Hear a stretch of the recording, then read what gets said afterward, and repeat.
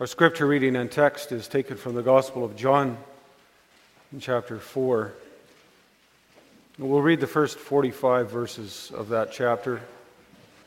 John 4, beginning at verse 1.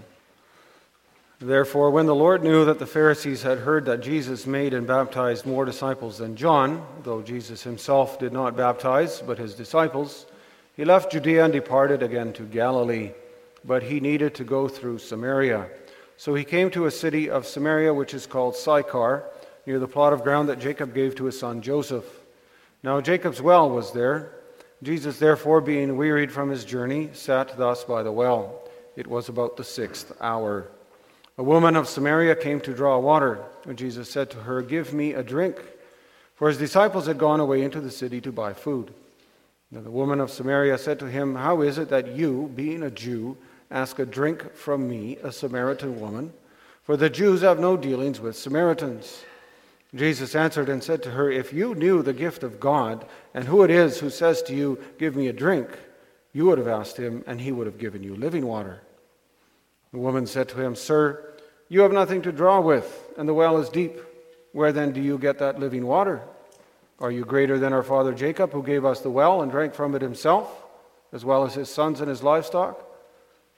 Jesus answered and said to her, "Whoever drinks of this water will thirst again. But whoever drinks of the water that I shall give him will never thirst. But the water that I shall give him will become in him a fountain of water springing up into everlasting life." The woman said to him, "Sir, give me this water, that I may not thirst, nor come here to draw." Jesus said to her, "Go call your husband and come here." The woman answered and said, "I have no husband." And Jesus said to her, "You have well said, 'I have no husband,' for you have had 5 husbands, and the one whom you now have is not your husband. In that you spoke truly." The woman said to him, "Sir, I perceive that you are a prophet. Our fathers worshipped on this mountain, and you Jews say that in Jerusalem is the place where one ought to worship."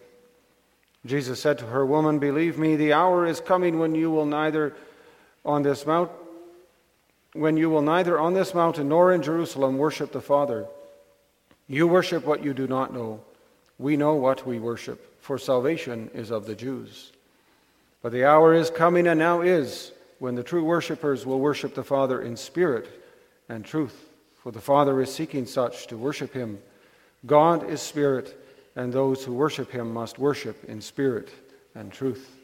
The woman said to him, "I know that Messiah is coming, who is called Christ. When he comes, he will tell us all things." Jesus said to her, "I who speak to you am he." At this point his disciples came, and they marveled that he talked with a woman, yet no one said, "What do you seek?" or "Why are you talking with her?" The woman then left her water pot, went her way into the city, and said to the men, "Come, see a man who told me all the things that I ever did. Could this be the Christ?" Then they went out of the city and came to him. In the meantime his disciples urged him, saying, "Rabbi, eat." But he said to them, "I have food to eat, of which you do not know." Therefore the disciples said to one another, "Has anyone brought him anything to eat?" Jesus said to them, "My food is to do the will of him who sent me, and to finish his work. Do you not say, 'There are still 4 months, and then comes the harvest'? Behold, I say to you, lift up your eyes and look at the fields, for they are already white for harvest. And he who reaps receives wages and gathers fruit for eternal life, that both he who sows and he who reaps may rejoice together. For in this the saying is true, one sows and another reaps. I sent you to reap that for which you have not labored. Others have labored, and you have entered into their labors." And many of the Samaritans of that city believed in him because of the word of the woman who testified, "He told me all that I ever did." So when the Samaritans had come to him, they urged him to stay with them, and he stayed there 2 days, and many more believed because of his own word. Then they said to the woman, "Now we believe, not because of what you said, for we ourselves have heard him, and we know that this is indeed the Christ, the Savior of the world." Now after the 2 days he departed from there and went to Galilee. For Jesus himself testified that a prophet has no honor in his own country. So when he came to Galilee, the Galileans received him, having seen all the things he did in Jerusalem at the feast, for they also had gone to the feast. After the proclamation of God's word, we will voice our Amen together by singing from hymn 73, stanzas 3, 4, and 5. Brothers and sisters in our Lord Jesus Christ, in John chapter 20, verse 31, the apostle writes, "These things were written so that you may believe that Jesus is the Christ, the Son of God, and that by believing you may have life in his name." And it's with that purpose in mind that the Holy Spirit inspired the apostle John to record certain encounters that people had with the Lord Jesus. One of those encounters was with a man named Nicodemus, and we can read about that in the 3rd chapter of John. Nicodemus was one of the religious elites in Israel, an educated leader of the Jews, a Pharisee, a member of a group of that people that most people really looked up to. But in chapter 4, Jesus meets someone else, a Samaritan woman, even of questionable character. She, you could say, was the polar opposite of Nicodemus in regard to gender, ethnicity, and morality. Now, why is this encounter between Jesus and this woman recorded for us? Well, for one, the Holy Spirit is telling us that Jesus is the friend of sinners, crossing the established boundaries of Jewish society at that time in race and in gender. But then, of course, that's what you would expect from the one who is the Savior of the world. He shows us that all people need the gospel. People like Nicodemus who think that they're doing all right, as well as people like this Samaritan woman whose life is messy, a moral mess. Furthermore, this passage teaches us something about evangelism. We know that many people today are spiritually thirsty.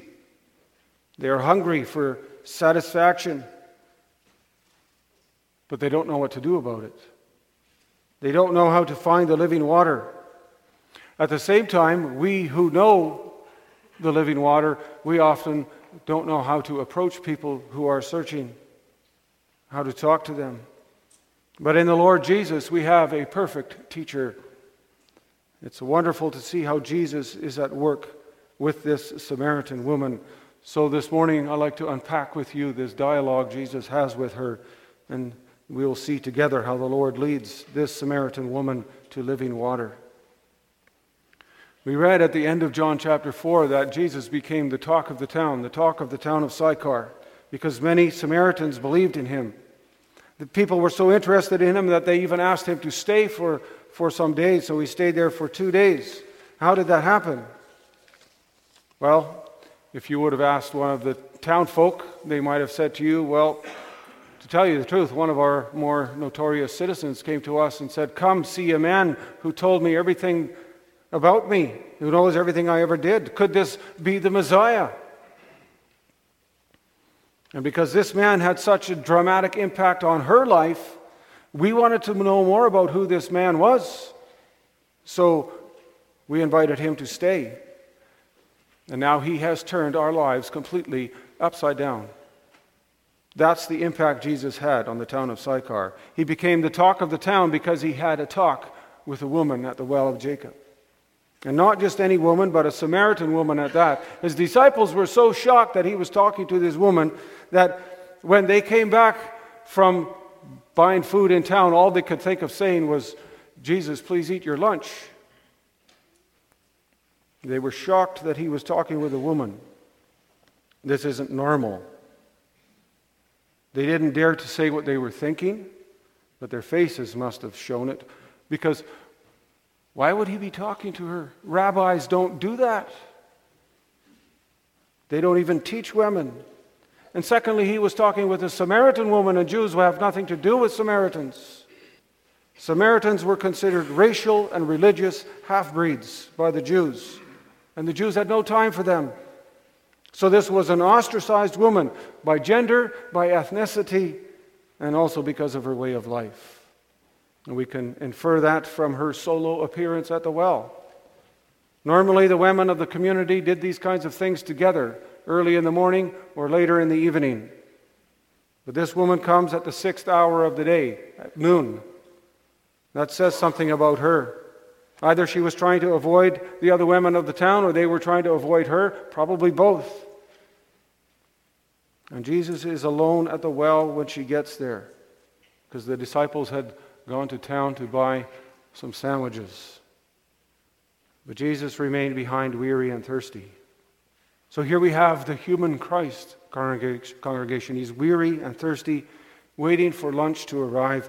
And then the conversation begins. It just begins very naturally, doesn't it? And notice what he does. Notice how this goes. Notice what he does not do as well. Jesus doesn't start by saying, what church do you go to? Or where do you go to church? He doesn't launch into a discussion about why it's better to be a Jew than a Samaritan. But he just asks her for water. And no doubt this made a huge impact on her. Here's a Jew, a man, and he's having an ordinary conversation with a Samaritan woman, and he's asking her for a favor. You see, Jesus is showing himself to be humble. He treats this woman with respect. He accepts her as someone that he can interact with. He treats her without bias or prejudice. He's not pushy. He's not hostile. He doesn't show that he considers himself better than she. And this shocks her. How is it that you, a Jew, ask me for a drink, a Samaritan woman? And John adds, for Jews have no dealings with Samaritans. In other words, Jews don't share things with Samaritans. This woman is shocked that Jesus would even consider putting his lips on her water jug. But notice that he doesn't answer her question. Instead, he's basically telling her, if you find it surprising that I'm asking you for water, just wait until you hear what else I have to say. If you knew the gift of God and who it is that is saying to you, give me a drink, you would have asked him and he would have given you living water. You see, while this lady thinks that Jesus needs her for a drink of water, it's really she who needs Jesus. It's really she who needs Jesus. She is in real need, and Jesus is the fountain from which she must drink, from which her need will be supplied. There's a bit of as an aside, congregation, there's a lot of Old Testament allusion here about this water. Psalm 63 verse 1, we read, O God, you are my God, earnestly I seek you. My soul thirsts for you, my flesh faints for you, as in a dry and weary land where there is no water. Or we can think of Isaiah 12 verse 3, with joy you will draw water from the wells of salvation. You see, the Lord Jesus is using terminology here that runs all the way through Scripture. Scriptures that find their convergence and their fulfillment in him. And that's what he's trying to show the Samaritan woman. But her response is very puzzled. You don't even have a bucket. How are you going to get water? And she is, of course, thinking materially. He is thinking spiritually. That's what happened when Jesus confronted Nicodemus too. Right? Jesus said to Nicodemus, you need to be born again. And Nicodemus goes, well, how is that possible? Can a man enter again into his mother's womb? But Jesus responds, that which is born of flesh is flesh. That which is born of the Spirit is spirit. Again, Jesus was thinking spiritually. But now this lady from Samaria, she's getting a little agitated. Are you greater than our father Jacob? Do you think that you're better than he? If this well and this water was good enough for him and his cattle, why isn't it good enough for you? And of course, boys and girls, you know too that living water that Jesus was talking about, that wasn't in the well, was it? And we know that Jesus is greater than Jacob. But notice once again how Jesus avoids getting into an argument. It's an important question, of course, but Jesus doesn't engage her question. He switches the conversation in verses 23 to 25. He knows that her question is important, but he also knows that's really not where the conversation needs to go, not just yet. And brothers and sisters, we ought to take note of that. We often feel guilty when we have not used opportunities to speak to others about Jesus Christ. We know it's necessary, but we often pass up on good opportunities. Often it's because we don't know where to start. Right? Do you confront your fellow worker with your faith or with his unbelief? Do you confront him every time he swears and curses? Do you just simply invite them to church? Well, let's learn from our Savior. We too need to be careful when we have conversations with people. Careful that we don't start arguments. For example, an argument about church before we talk about being reborn. It's clear from Scripture that salvation is from the Jews, and the Lord Jesus is going to get there too in this conversation. He will, but take careful note of how he does it. He doesn't come with an attitude of superiority. He doesn't present himself as being better. He doesn't tell this woman, I'm a member of God's chosen people and you should become one too. You better join us because we Jews, we've got it all right. We've got it all together. We're more obedient, therefore more acceptable in the sight of God. That's not the way to have a conversation with others about the gospel. And I'm afraid, brothers and sisters, that sometimes we do make that mistake. We know the gospel. We know where it's preached. We know where we ought to worship. This is where we ought to be on Sunday. And we are right in believing that by God's grace, this is where He gathers the church of Christ. But we should never begin by telling people, you have to do this and you have to do that. And notice how Jesus approaches this woman. He's wise and He's gentle, and He gets her to open up. He piques her curiosity. He gets her to admit her needs instead of telling her what her needs are.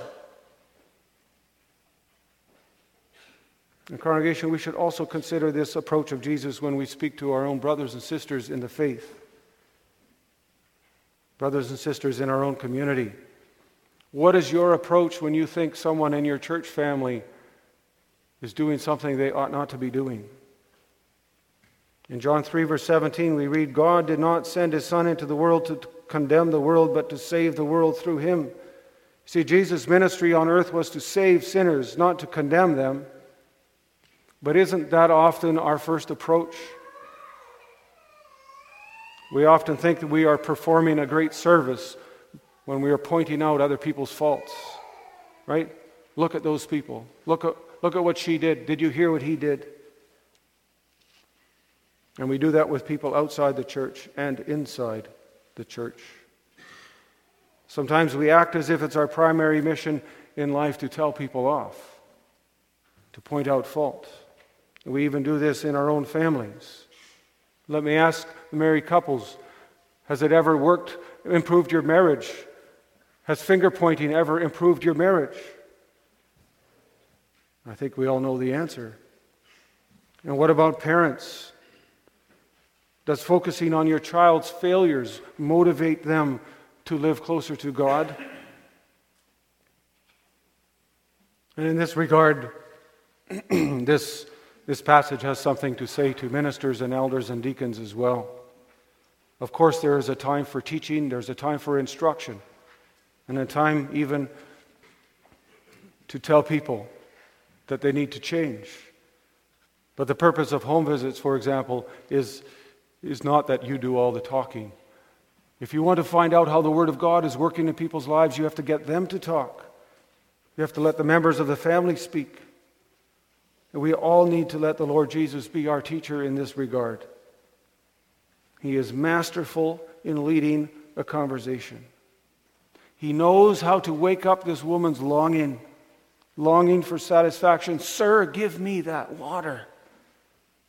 Now he's really piqued her interest, and we're almost at the climax of the conversation. She's still thinking in physical terms, he in spiritual terms. And while we know that Jesus' goal is not to condemn her, it's also clear from this passage he's not going to condone her way of life. He's not just going to confirm the way of life that she has, but he's trying to get her to see her own sin, to examine herself, because that's what she needs. Obviously, if you've had 5 husbands and now you have a live-in boyfriend, you have problems keeping a relationship. And very often a person who is not able to keep and remain in a stable relationship is someone who is short-sighted, perhaps even blind to their own weaknesses. And because of this, there was still a barrier between this woman and the Lord Jesus, but our Lord Jesus masterfully and gently pushes through that barrier. And he asks her to do something that he knows she can't do. You see, congregation, if there is a longing in her life, it's not enough that she desires this longing to be fulfilled, but she has to come to realize that she can never fulfill that longing herself, which she obviously tried to do with 5 different marriages. She needed to be confronted by her sin. If she is going to find a Savior or discover her need for a Savior, she needs to be confronted by her sin. You see, Jesus didn't just come to make people happy. He didn't come into this world to make people's lives happier or to fix broken dreams. But He is the Savior of sinners. And that's what we all need to understand. That's what this Samaritan woman needed to understand too. So Jesus says, go and get your husband. And she says, I have no husband. Of course, she could have gone off in a huff. She could have gotten really angry. She could have lied, said, my husband's not home.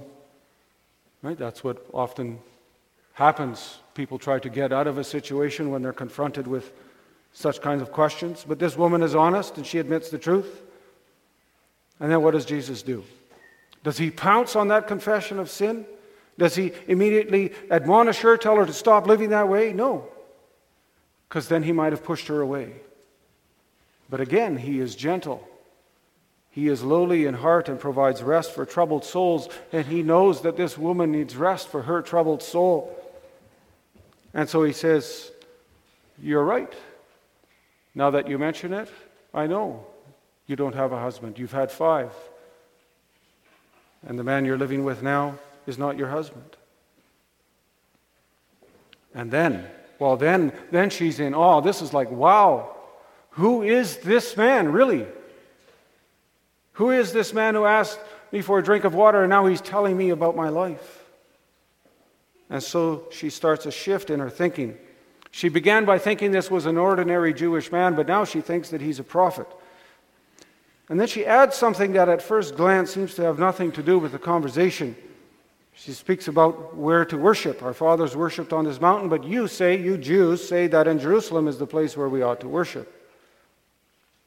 Many commentaries claim that she's being evasive here, trying to get out of the question about where her husband is in her personal life. Perhaps that's true. On the other hand, perhaps she is also being stirred by her guilt. Perhaps she is asking, if I want to deal with my sin and my guilt, where should I go? And this time Jesus answers her question, but not quite the way she expected. The fact is, salvation is from the Jews. However, it is not about going to a place to seek the Messiah. It's about the Messiah coming to you.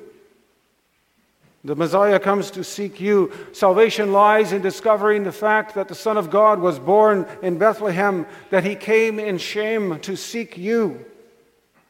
God sent His Son into this world not to condemn the world, but to save the world. And that's what it means to discover that your only comfort in life and in death. That's what it means to discover what it is to live and love God, live for God and love Him and enjoy Him forever. And that's what the Lord Jesus wanted this woman to see. It's not about worship on Mount Gerizim or in Jerusalem. A time is coming, Jesus said, when discussion about this thing is irrelevant. He does point out, however, that the Samaritans are pursuing illegitimate worship. They worship what they do not know. You see, the Samaritans only followed the first 5 books of the Bible, the Pentateuch, the books of Moses. And the point is that the revelation of the Old Testament contains the gospel promises concerning the Messiah, and therefore salvation is from the Jews. And that revelation also contains commands about how God's people ought to worship the Lord and where. In the Old Testament, it's clear that worship centers in Jerusalem, in the temple. But a time is coming, says Jesus, when all the sacrifices and the ceremonies of the Old Testament will be irrelevant. All those externals are going to fall away. True worshipers worship in spirit and in truth. You see, God is a spiritual being and not physical. And true worship is similar in that it's not about the external things, it's a matter of the heart. God wants hearts that are filled with His Spirit. He wants children to worship Him according to the truth of His Word. That's what worship in spirit and truth is about. That doesn't mean, of course, that Jesus is saying that anyone can worship anywhere as long as they're genuine or sincere. As we mentioned earlier, we know the gospel. We know where it is preached. We know where we ought to worship. We know where we ought to be on Sunday morning. But that doesn't mean that the Lord Jesus doesn't gather His church anywhere else. Of course He does. And it doesn't mean either that we have anything to boast about. We have every reason to be humble. Because because you come to church, that doesn't make you a Christian or a better Christian. It means that by God's grace you are coming to the place where Christ is being preached and where God's truth is most fully proclaimed. But then you are also called to put that truth into practice. There's a whole lot more to being a Christian than going to church on Sunday. God wants you to worship in spirit and in truth. He wants you to embrace and follow the Lord Jesus Christ. And that's what Jesus wanted this Samaritan woman to understand too. She needed to understand that the worship of the Father in spirit and in truth means total obedience to the Word of God. And that Word, congregation, was standing right in front of her, because that Word is Christ. It's so wonderfully ironic when you read this passage. This woman says, well, when the Messiah comes, and we know He's coming, then He will explain all of this about worship and everything else, and then we'll find out the truth. It reminds you of the story of the two disciples who met Jesus on the road to Emmaus on the first Easter Sunday. They were walking along with Jesus, and they say to Him, are you the only one in Jerusalem who doesn't know anything about what's going on the last couple days? And Jesus says, why don't you tell me what's going on? It's beautiful. Jesus is so good at this kind of thing. And what does He do then? In Luke 24, He didn't reveal Himself straight out to those two men, but He gives those disciples a Bible lesson in Moses and the prophets, because that's what they needed. But in this case, to this obscure and nameless Samaritan woman, He reveals Himself straight out. What He conceals from others, He reveals to her. The one to whom you are speaking, I am He.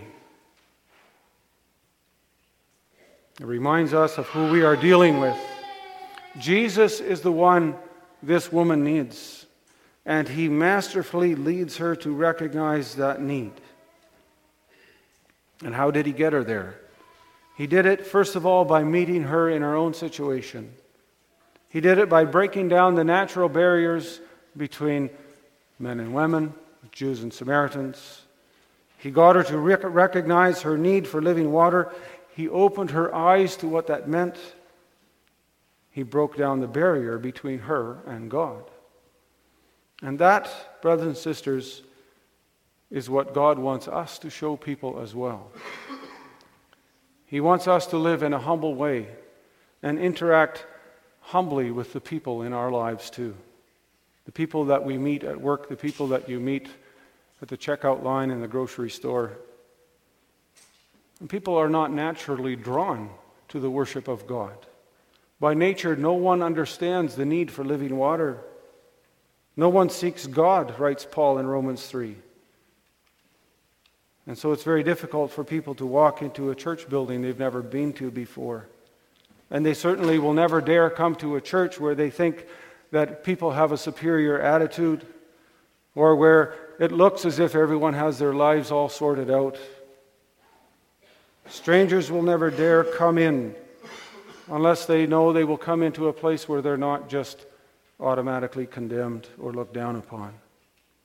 And so we have to learn to turn them to Jesus. We need to show them Jesus will be there for them. Show them Jesus is able to uncover and fulfill their needs, and do this with grace and kindness and humility. We have to walk in humility with those around us.